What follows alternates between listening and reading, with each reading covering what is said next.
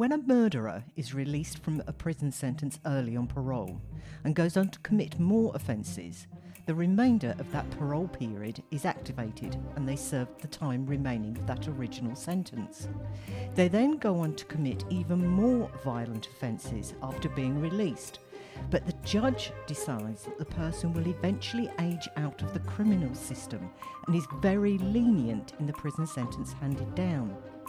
The judge was wrong, and someone else died before this old age pensioner was stopped.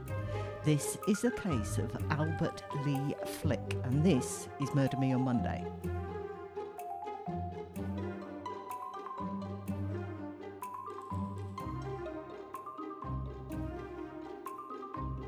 Hello everyone and welcome back to the Murder Me Monday podcast. I am Cameron and joined with me his mother. Hello. Are you intentionally doing cases that you know are going to warm me up because it's old people not getting sentenced properly because they're old? I did think about that when I was doing this, because I know the one with the lady where she only got 2 years wound you up, but this one reminded me somewhat of the Joseph Naso case that we did. Certainly by looking at his pictures, I'm like, oh, that's a nasty piece of work. When I first saw a picture of him, I thought he looked like those weird slug things from Hitchhiker's Guide to the Galaxy. And for the life of me, I can't remember what they're called, but I know exactly what you mean. They're the ones that blow up Earth, so they've got a highway transit system thing. That's it. And they just blow it up. He looks like one of those. It looks like a jowly turkey type thing. Yeah. I've seen ball bags that are more appealing than he is. I didn't need to know that one, thanks. I want to talk briefly about last week's case as well. The Krugersdorp. Something that just really confused me is why would anyone listen to someone or follow the instructions of that claim they can turn into a wolf and astral project? As soon as they say that, you're going to disregard and ignore anything they can say. We ignore the opinions of people that like Twilight. Never mind people that think they can actually turn into a wolf. She only had 6 followers. We have more followers than that on Instagram. And like someone that you know said, because I said it's not a church because there's 6 people. And they were like, Jesus had 12. This is true. And I'm like, yeah, and look what happened to him. I know he got done in by Judas and whatnot, but come on. Why would anyone follow anything that she had to say? He's probably more of a sect rather than a cult, I would think. But it was a lot to do with how religion is viewed. Speaking to somebody who knows the region far better than me, lived out there for many, many years, they were not surprised in the slightest when they listened to the episode. They said, yeah, that is the way that religion is set up out there. And one phrase that you used that really struck home with them when you said, life's cheap. Yeah, so why is life so cheap when someone's getting killed for 300? Yeah, and they related a tale to me when they've spent time out in India. And they said it's exactly the same. They said you will be going down the street, you will see somebody dash out into the road, get run over, the car keeps on, or the vehicle keeps on going, and people just walk round the body because, as you said, there are so many people, you get to the point where it's sort of saturation level, and I think society almost is breaking down with some of that, personally. It might be because we're part of the Western world as a whole, so we don't experience that so much because we are more first world. But it really confused me.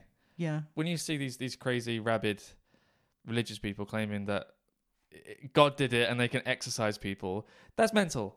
Yeah, it doesn't fit into our mental process, but for them, obviously, it's perfectly acceptable. I mean, if you go into London on a Sunday and you go down to Speaker's Corner, you will find, preachers all over the place giving their worldview on their translation of what they read in the Bible. There's apparently one line that certain people used to justify apartheid. But specifically on this case, we've got this weird saggy-necked man. Do you want to tell us about him? So we are off again to Maine. And let us start in a small place, about 20,000 people. It's actually called a city, Westbrook, but it's more known as a suburb of Portland. I always thought Portland was in Oregon, but like with America, you've got multiple places called the same thing. The year is 1979. Albert and Sandra Flick's marriage had come to an end. Sandra was 35. And on the 10th of January 1979, she had her husband served with divorce papers and then physically escorted from their apartment in Westbrook by the police. In the following month, Albert returned to the apartment many times, sometimes with the result that Sandra called the police. They were arguing between themselves for custody of the children. They had 2 young boys. Those boys are never ever mentioned anywhere again, so hopefully they're living their best lives in anonymity. On Monday, the 29th of January, Sandra asked Albert to come and remove some of his stuff from the apartment. On the Wednesday morning, he drove to Westbrook with a gun and a knife in the car. He parked 3/4 of a mile away from the apartment and took the knife with him, but left the gun. Sandra's daughter by a prior marriage, who was only 12 years old, was in the back bedroom when Albert knocked on the door. He asked about some fishing poles, which Sandra brought to him in the living room. Whilst Sandra's daughter watched through a crack in the door, Albert took out his knife and began showing Sandra how to remove the hooks from the fishing line. Sandra bent over one of the poles to take one of the hooks off. Albert seized her arm and bent it behind her back, putting his other hand over her mouth. He pushed her over to a chair, saying that he loved her and didn't want to have to hurt her. Sandra managed to scream out her daughter's name, and the girl ran out of the bedroom. She saw Albert sitting on her mother on the chair. She heard him say, "Now you've had it." Then she ran to the apartment downstairs where 2 neighbours were. The wife called the police, and the man headed up the stairs, believing what he was told, that Albert was going to kill Sandra. He meets Albert coming downstairs, hands and clothing covered in blood, saying he didn't mean to do it, and rushes by the stunned neighbour, who then dashes into Sandra's place and finds her bleeding out after having been stabbed 4 times in the neck and the chest and once in the heart. She is still alive and able to speak, and she tells him she knows she will die and Albert did it. So you've got a dying declaration there.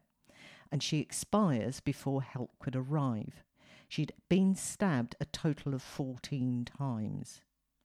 The police find what they believe is the murder weapon. It's what's called a 3.5-inch long jackknife. And from pictures, to me, it looks like a standard penknife. It's not a Swiss Army knife. It doesn't have all the attachments. Some of them, when you press them, they instantly pop out, and Yeah. it has a bolt that stops it from retracting if you stab something.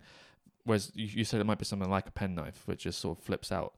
I might just be getting them confused in the same way that suppressor and silencer. A 3.5-inch long blade isn't that long, but it will still kill someone. But if he's done it for fishing and he does use that for fishing, then it makes sense for him to carry it, and it's not a huge fancy spiky one. No. That might be used for something more. It's probably going to be pretty sharp as well, like you say, if he's using it for fishing, because he'd probably be using it for gutting the fish. So it would be sharp. So doesn't take police long to find Albert.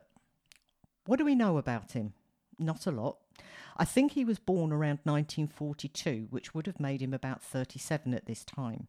He had apparently had a very chaotic childhood, a large family and an abusive father.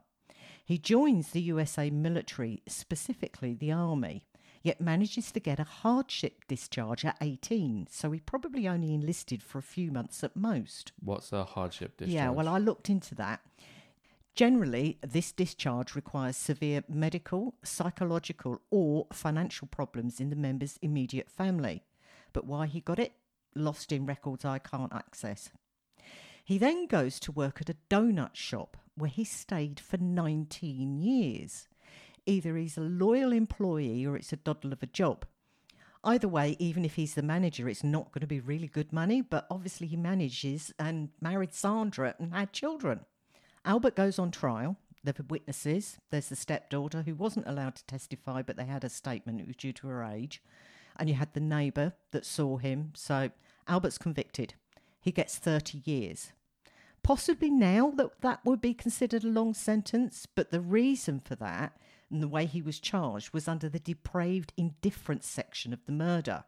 He engaged in conduct which manifests a depraved indifference to the value of human life, and which in fact causes the death of another human being. It's a specific... I don't understand that. How do you quantify it? Surely by you committing a murder in the first place, it means you're not giving life the importance it deserves. So how does every murder not fall under that category? I know, but it depends on where the statute's written, and some of them do have this depraved indifference. It's a tack on to me. It's almost like manslaughter, but it's Manslaughter plus. yeah, it's weird. I don't understand that is. Can you Yeah. say, well, that doesn't make any sense? Sure, it is. You've killed someone. You've killed your ex-wife. Her daughter saw, ran away. I think it's the fact that it wasn't just a. But how's it more depraved than anyone shooting someone know. or killing them in a car accident? I don't quite see how that's any different. So at the time of sentencing, his family testified that he was a good man, but had grown up in an atmosphere of violence. He appeals. Of course he does. Everything is denied, but there are hidden nuggets in that appeal in 1981. The defence had presented two expert witnesses, a psychiatrist and a clinical psychologist, who testified that Albert's intelligence bordered on retardation. No attempt was made to establish a mental disease or defect. The state presented a rebuttal witness, a psychiatrist, who testified that Albert was of average intelligence.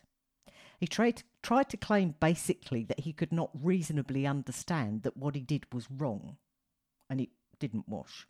It's all thrown out, and he serves 25 years and gets let out on parole in 2004. I think he was about 62 then. Surely if you've been a manager for 19 years in a donut shop, you have a level of competency. Mm-hmm. You have a certain level of intelligence. I'm not saying people that work there are inherently just stupid, because why would... I'm not a manager of a donut shop.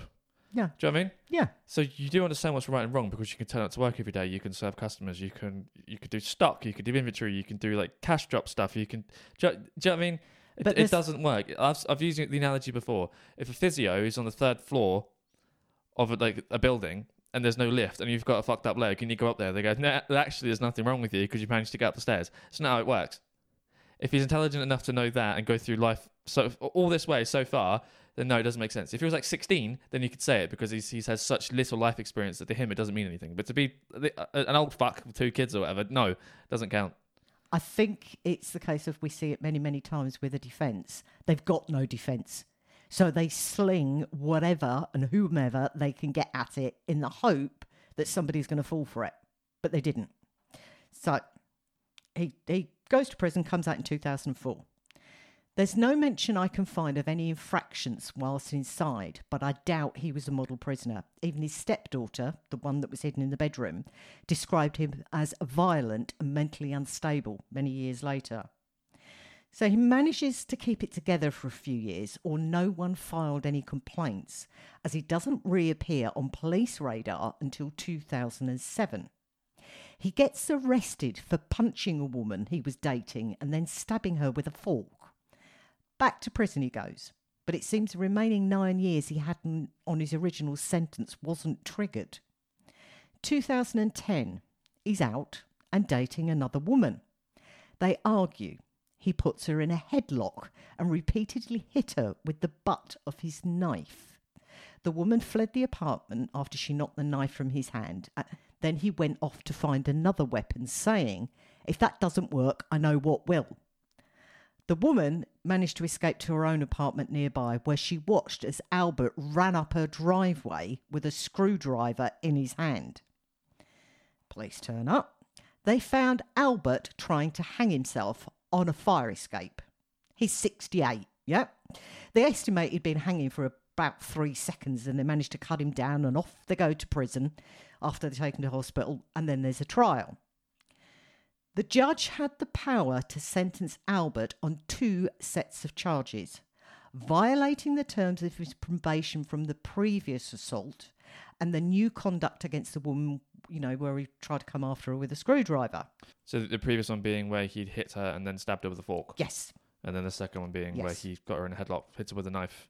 Why has he always got knives? Surely as like an ex-convict with a history of violent crime, then that should be another tacked-on thing where you have a weapon with that's intent to harm. I think that's the difficult point, because you couldn't exactly write it out in someone's probation that they're not allowed to have knives. I mean, how are you going to cut your dinner up? Because it's within context. If you're going fishing, you can have a knife. If you're a trainee chef, you're going to have a knife. That makes sense. Yeah. But to just be lugging around a knife and you've got a history of stabbing and killing women, probably shouldn't have one. Well, the prosecutors kind of thought the same thing. They asked the judge to fully revoke Albert's probation and send him back to prison for 3 years and 11 months, and an additional sentence of 4 to 5 years for the new thing, arguing that his violent behaviour towards women was unlikely to change as he grew older. He's already 68, and the only solution was significant prison time. Didn't he already serve Yeah. like 20 years, 20 Yeah. plus years? Yeah. How is that not significant prison time? Well, he's carrying on doing the behaviour. No, but that is still significant prison time. You would have thought that would hopefully change someone. No. The prosecutor said, clearly probation is not working. At this point, I just don't know what else to do. I think there's a huge safety risk to women in society when it comes to Mr. Flick. Albert's probation officer also told the judge that Albert was an extremely violent individual when it comes to relationships. He doesn't appear to have slowed down at this point, and I don't see him slowing down in the near future. The judge, Maine Superior Court Justice Robert E. Crowley, agreed to 4 years, stating that at some point Mr. Flick is going to age out of his capacity to engage in this conduct, and incarceration beyond that time as he ages out doesn't seem to me to make good sense from a criminological or fiscal perspective. So is he saying that eventually he's going to get so old he can't commit these crimes properly? That also doesn't make sense, because that's like saying someone that's so young they're never going to commit a crime because they don't have the capacity to. When we know that's not true, are we just going to ignore all these tyrants and histories of people that have done incredibly bad things and they're still old? Look at presidents, for fuck's sake. They're in the 70s. There's a reason when people retire at a certain age, because they lose mental capacity to be able to do things properly and remember stuff, and nobody put them in power. This man is fully capable of doing stuff that's really fucky, because he's 68 and he's already tried to stab multiple people. He's already killed one person, went to prison for 30 years or whatever, comes out, does it again. If I went to prison, you know when you send a kid to their bedroom and you say, think about what you've done. That's what prison is, isn't it? You send adults to a room and say, think about what you've done. Yes. And then when you come out, the kid's good for a while because they think, I don't want to go to my bedroom or have my electronics taken away. Mm-hmm. But we scale it up, right? And then you also apply adult logic and inference that can be drawn from stuff. But that ain't worked. And dear listener, I can see Cameron getting more and more agitated, and it's going to get worse. It just annoys me, because I mean, we've got like 6 examples of why it doesn't work, where you don't sentence an old person because they're not going to do something bad because they're cute and old. No. They can still be Hitler. Stop it. Well, I know in a lot of states in the USA that judges are elected, so they can be removed by the public, if you will. But in Maine, they run something very similar to the system, same as us in England. Scotland's different. They are appointed by a panel after their names are put forward for positions. Bit of an old boys' club in some respects. I can't work out if they can be removed or forced to resign, but either way, that judge is now back in private practice and has refused to comment. He actually retired from the bench in 2010, the same year as he sentenced Albert. He may have had a point, though. I know you don't like the sound of this, but a study undertaken in 2017, so a few years after this, by the US Sentencing Commission, found that only 13.4% of offenders who were 65 or older when they got out of prison were arrested again in the 8-year period following their release, compared to 68% of those aged under 21. And I'll link that in the show notes. But we've got examples of him having done it repeatedly, though, so that wouldn't follow that trend. No. And it depends on what it is. Is it a violent crime, or is it like a misdemeanor, financial crime, blue-collar crime? Is it just an argument? Have they not paid a bill? They're different examples of a man repeatedly committing violent crimes. And it's not even just... Okay, he killed his ex-wife. He went to prison. He comes out. Nothing happens. He then gets into a fight in a bar, whatever. Accidentally kills someone. Those two things aren't the same, because those two instances could happen completely independent of each other. Mm-hmm. But he's doing the same thing over and over again. Mm-hmm. So it's not. That's already like this. What the fuck? So back to prison. Out again, because in 2014 he runs into the same woman. The last one he assaulted came after with a screwdriver, and he tells her, "You'll get yours." Of course, she tells the police, and he's charged again. He's 72 at this time. He pled guilty to violating his probation, so we knew he'd done it, and was sent back to prison until 2016. He then gets released and moved to Lewiston in Maine, which is about 35 miles away from his initial crime scene, and lived with his nephew. Lewiston's population is around 37,000. Albert is in the library one day and meets a Kimberly Dobbie, who was there with her 11-year-old twin boys. Kimberly, then aged 48, was originally from Boston in Massachusetts. Reporting gets a bit confusing here. It seems to be one newspaper picks something up and then they all repeat it. So you have to go back to the original source. But it's difficult to confirm it. Some of them are saying she was a teacher or an assistant teacher and she lost her job or she couldn't find affordable housing.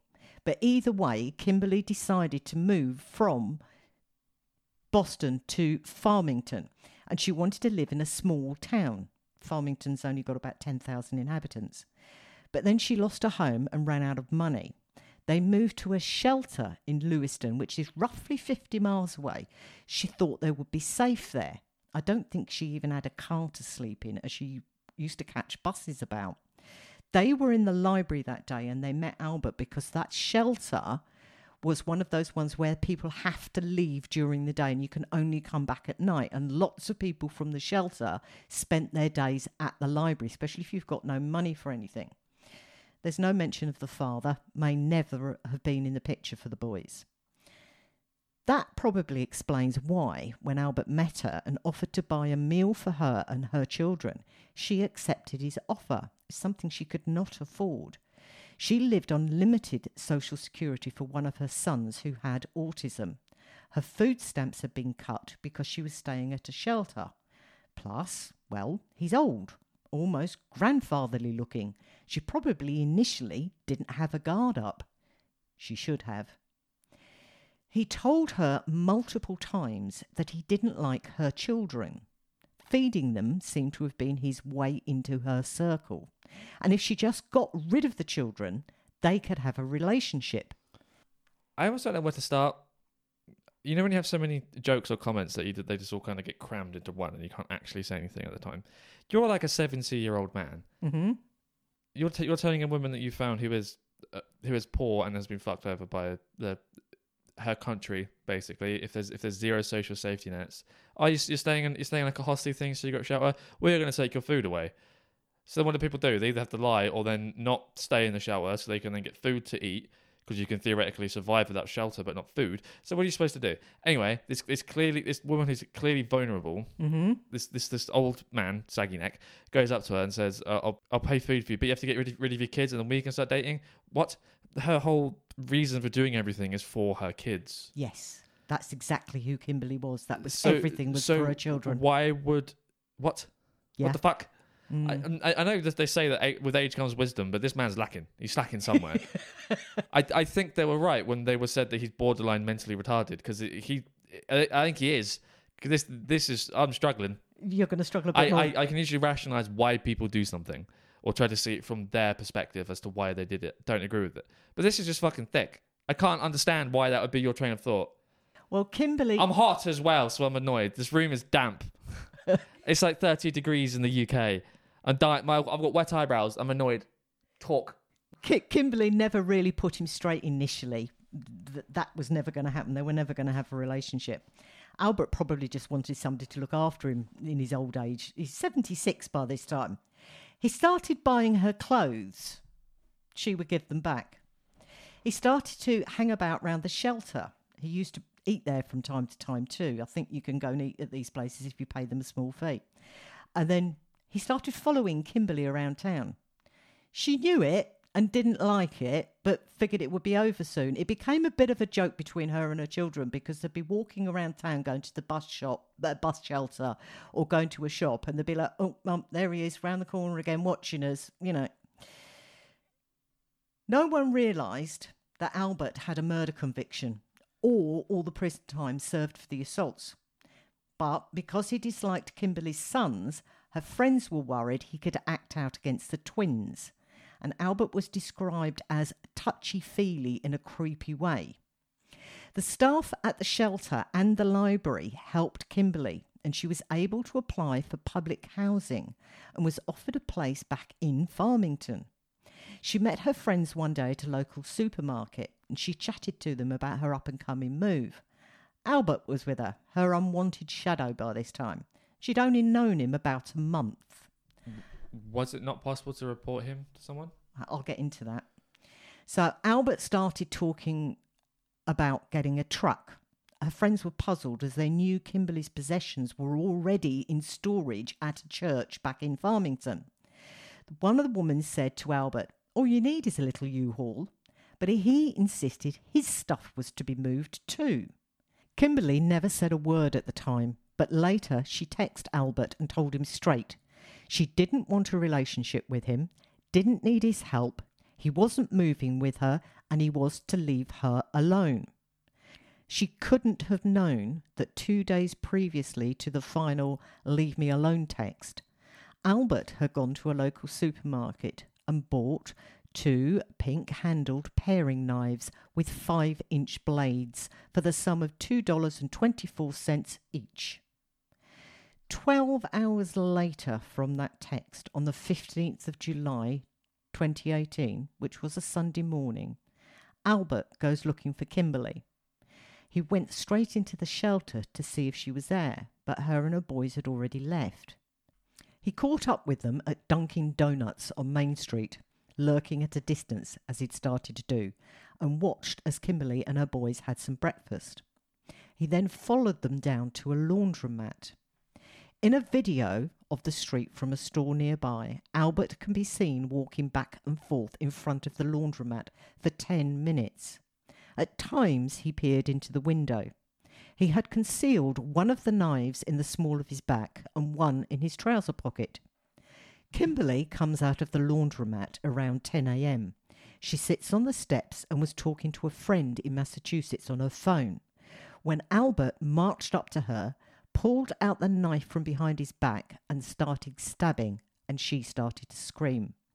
Her 2 children were in the laundromat and saw it all, and her friend on the phone heard it all too. On the laundromat surveillance, Albert can be seen pausing briefly as the attack began, looking back at the boys and then turning back to continue stabbing their mother. 2 men, just randomly in the laundromat at the same time, ran out. One ran to Kimberly, dialing 911 on his way, and the other one drop-kicked Albert to the floor and stood on his neck until police arrive. Fucking get him, son. I like that. That's the kind of stuff you want. Someone to be immediately competent in this scenario. In this situation, you've got someone ringing the police, and you've got some other guy doing drop kicking him. Yeah, the guy that was ringing the police got to Kimberly, and he's holding her. Yeah, he's putting pressure on the wound to stop bleeding. He couldn't. There were too many. You can't exactly, but he's trying. He's trying to do some triage thing. Yeah. So other witnesses describe Albert as not showing any emotion at all through the attack, just blank. No rage and no passion, just completely blank. There has to be some sort of mental diminishment. Well, because of his age, he's got to have. He can't just be stupid. He has to be deteriorating somewhere. Kimberly died then and there from blood loss from 11 wounds. One of the wounds cut the left ventricle of her heart.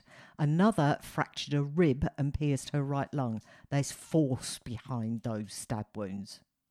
He gets carted off to hospital after having chest pains before he's chucked in prison to await trial. July 2019, he goes to trial. Initially, when he was charged, he pled insanity and then withdrew that, waived his right to a jury trial, then changed his mind on that too. His defence actually tried, I'll give him that. They argued that Albert wasn't obsessed with Kimberly and that their relationship was not sinister. And they said, everyone wants to paint Mr. Flick as a creeper.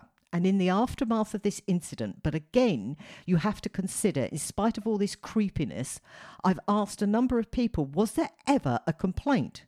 Was there ever a complaint to police of him following her around? The answer was no.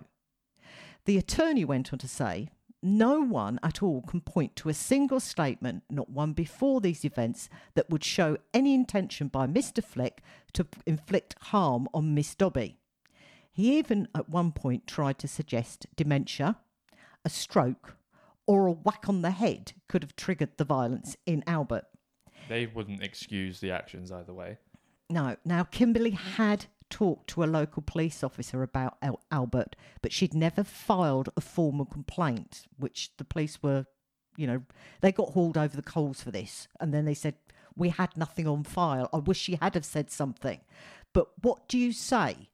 An old man follows me and my children, hiding behind pillars and in doorways. He buys me stuff but won't go away. The police would likely think it's just an old man possibly confused, and what harm could he do? I don't think that logic trends. Just because you're an old man doesn't mean you're incapable of doing something bad. Look at the podcast we've been talking about for the last 31 minutes. That's what you should have done. I know. But If anything, if you've got an old man rummaging in his pocket, walking around following you and your kids, yeah, ain't playing with his word as originals. He's doing something dodgy. You do. You report that, and I'm not blaming her for not having reported it, but. If she got a duff police officer, she's not going to be taken seriously. If she's got a good police officer, she is going to be. So she's utterly the victim from just the poor judicial system, basically, not covering it. And did his attorney try to say he's got nothing that would make you think that he would do something bad to her? Are we ignoring the past 30 plus years he spent in prison as a whole from repeatedly assaulting and murdering women? Right, you've gone straight to a point which I know other people are going to pick up on. They are not allowed to bring his previous convictions into this trial.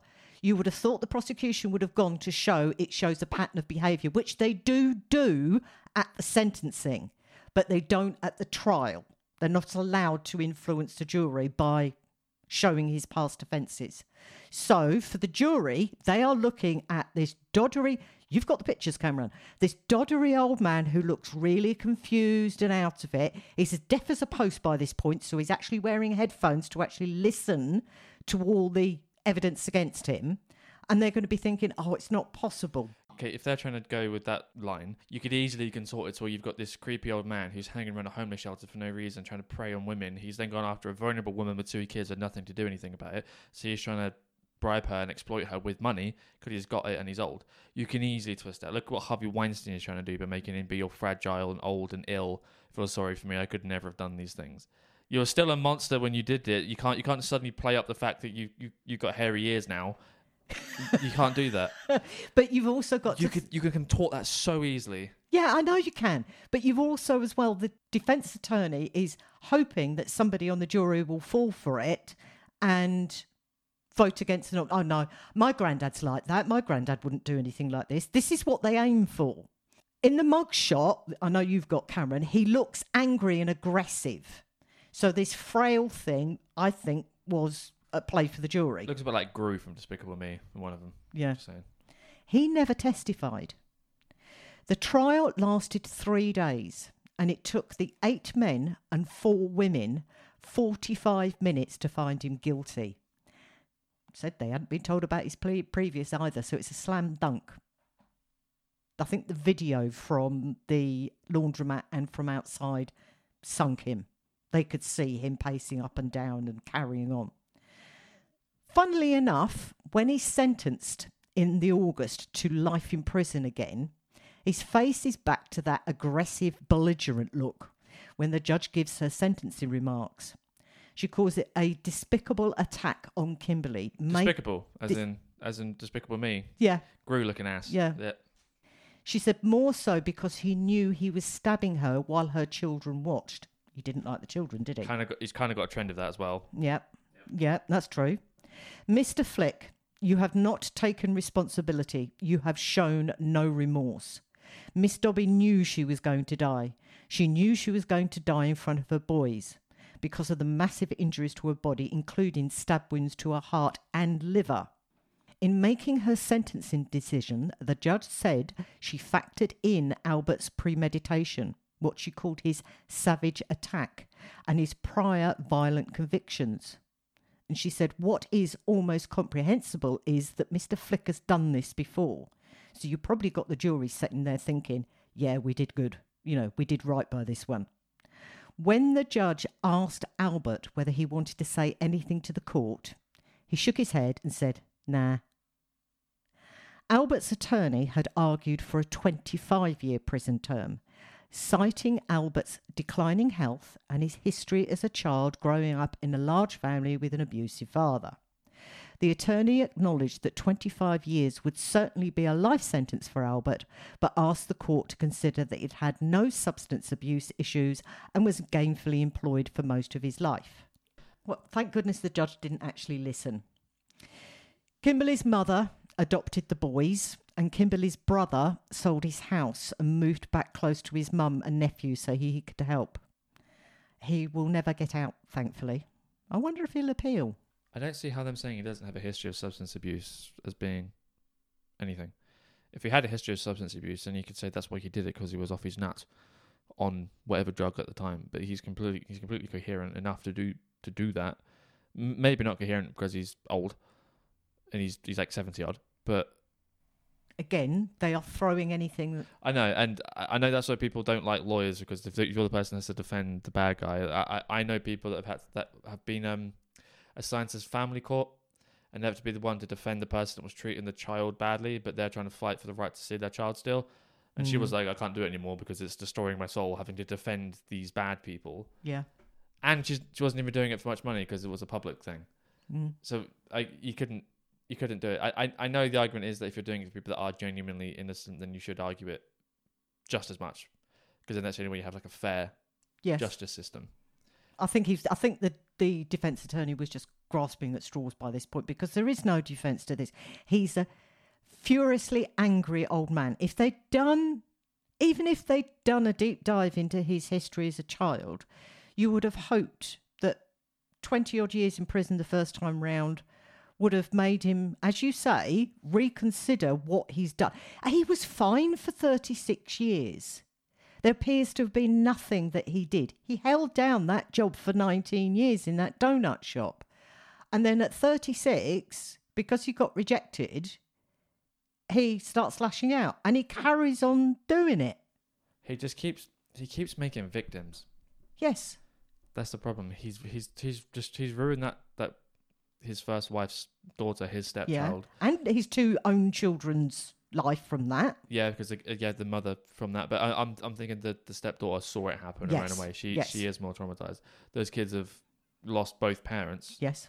In essence, but that's a good thing that you've lost your dad, because he's the asshole in the first place. But the second lot with the two children that were then witnessing it, you're just making so many more victims. You've then traumatized the friend. You've traumatized the two people that were there helping. You've traumatized the neighbor that ran up the stairs. You're just creating victim after victim. That should be factored in. I don't disagree with you, actually. I had thought you're causing psychological damage. You're giving everyone this little mental debuff everywhere, where they're just getting inflicted by this old man. I know I keep going on about people's appearances as if that kind of matters, but I can see a picture of me staring at me on the second monitor. This old fuck. I know narcissism is thrown around a lot, so I'm not even going to actually use that term, but he is so self-centered. Only him and his feelings count and matter. I mean, he doesn't even bother to put up a defence for the second one. There doesn't appear to have been any real attempt to, bring somebody out and say, look, there's brain scans. He's got dementia. There's none of that. None of it. He's just a nasty, aggressive, violent old man.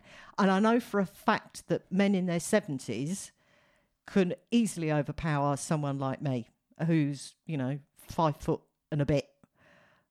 Just because they're old doesn't mean that you're safe. No. If you work in a care home, the amount of care assistants that get battered by old man strength's a thing. Yeah. Old dudes are seemingly strong. I don't know, because the brain is switched off, so it doesn't have any self-preservation, so it just lets them be strong. But that's no. No, it's not. So that's the end of this week's case of Albert Flick. And finally, the victims who should not be forgotten. Sandra Flick, aged 35. Kimberly Dobbie, aged 48. And me and you for sitting in this sweaty room with a 50-degree computer with no fan, no window, suffering. You can find us on... I'm so hot. You can find us on Twitter and Instagram at Murder Me Monday Podcast. Email us at murdermemondaypodcast@gmail.com. Patreon's in the show notes below. Thank you very much for listening, and we'll see you next time. Bye. Peace.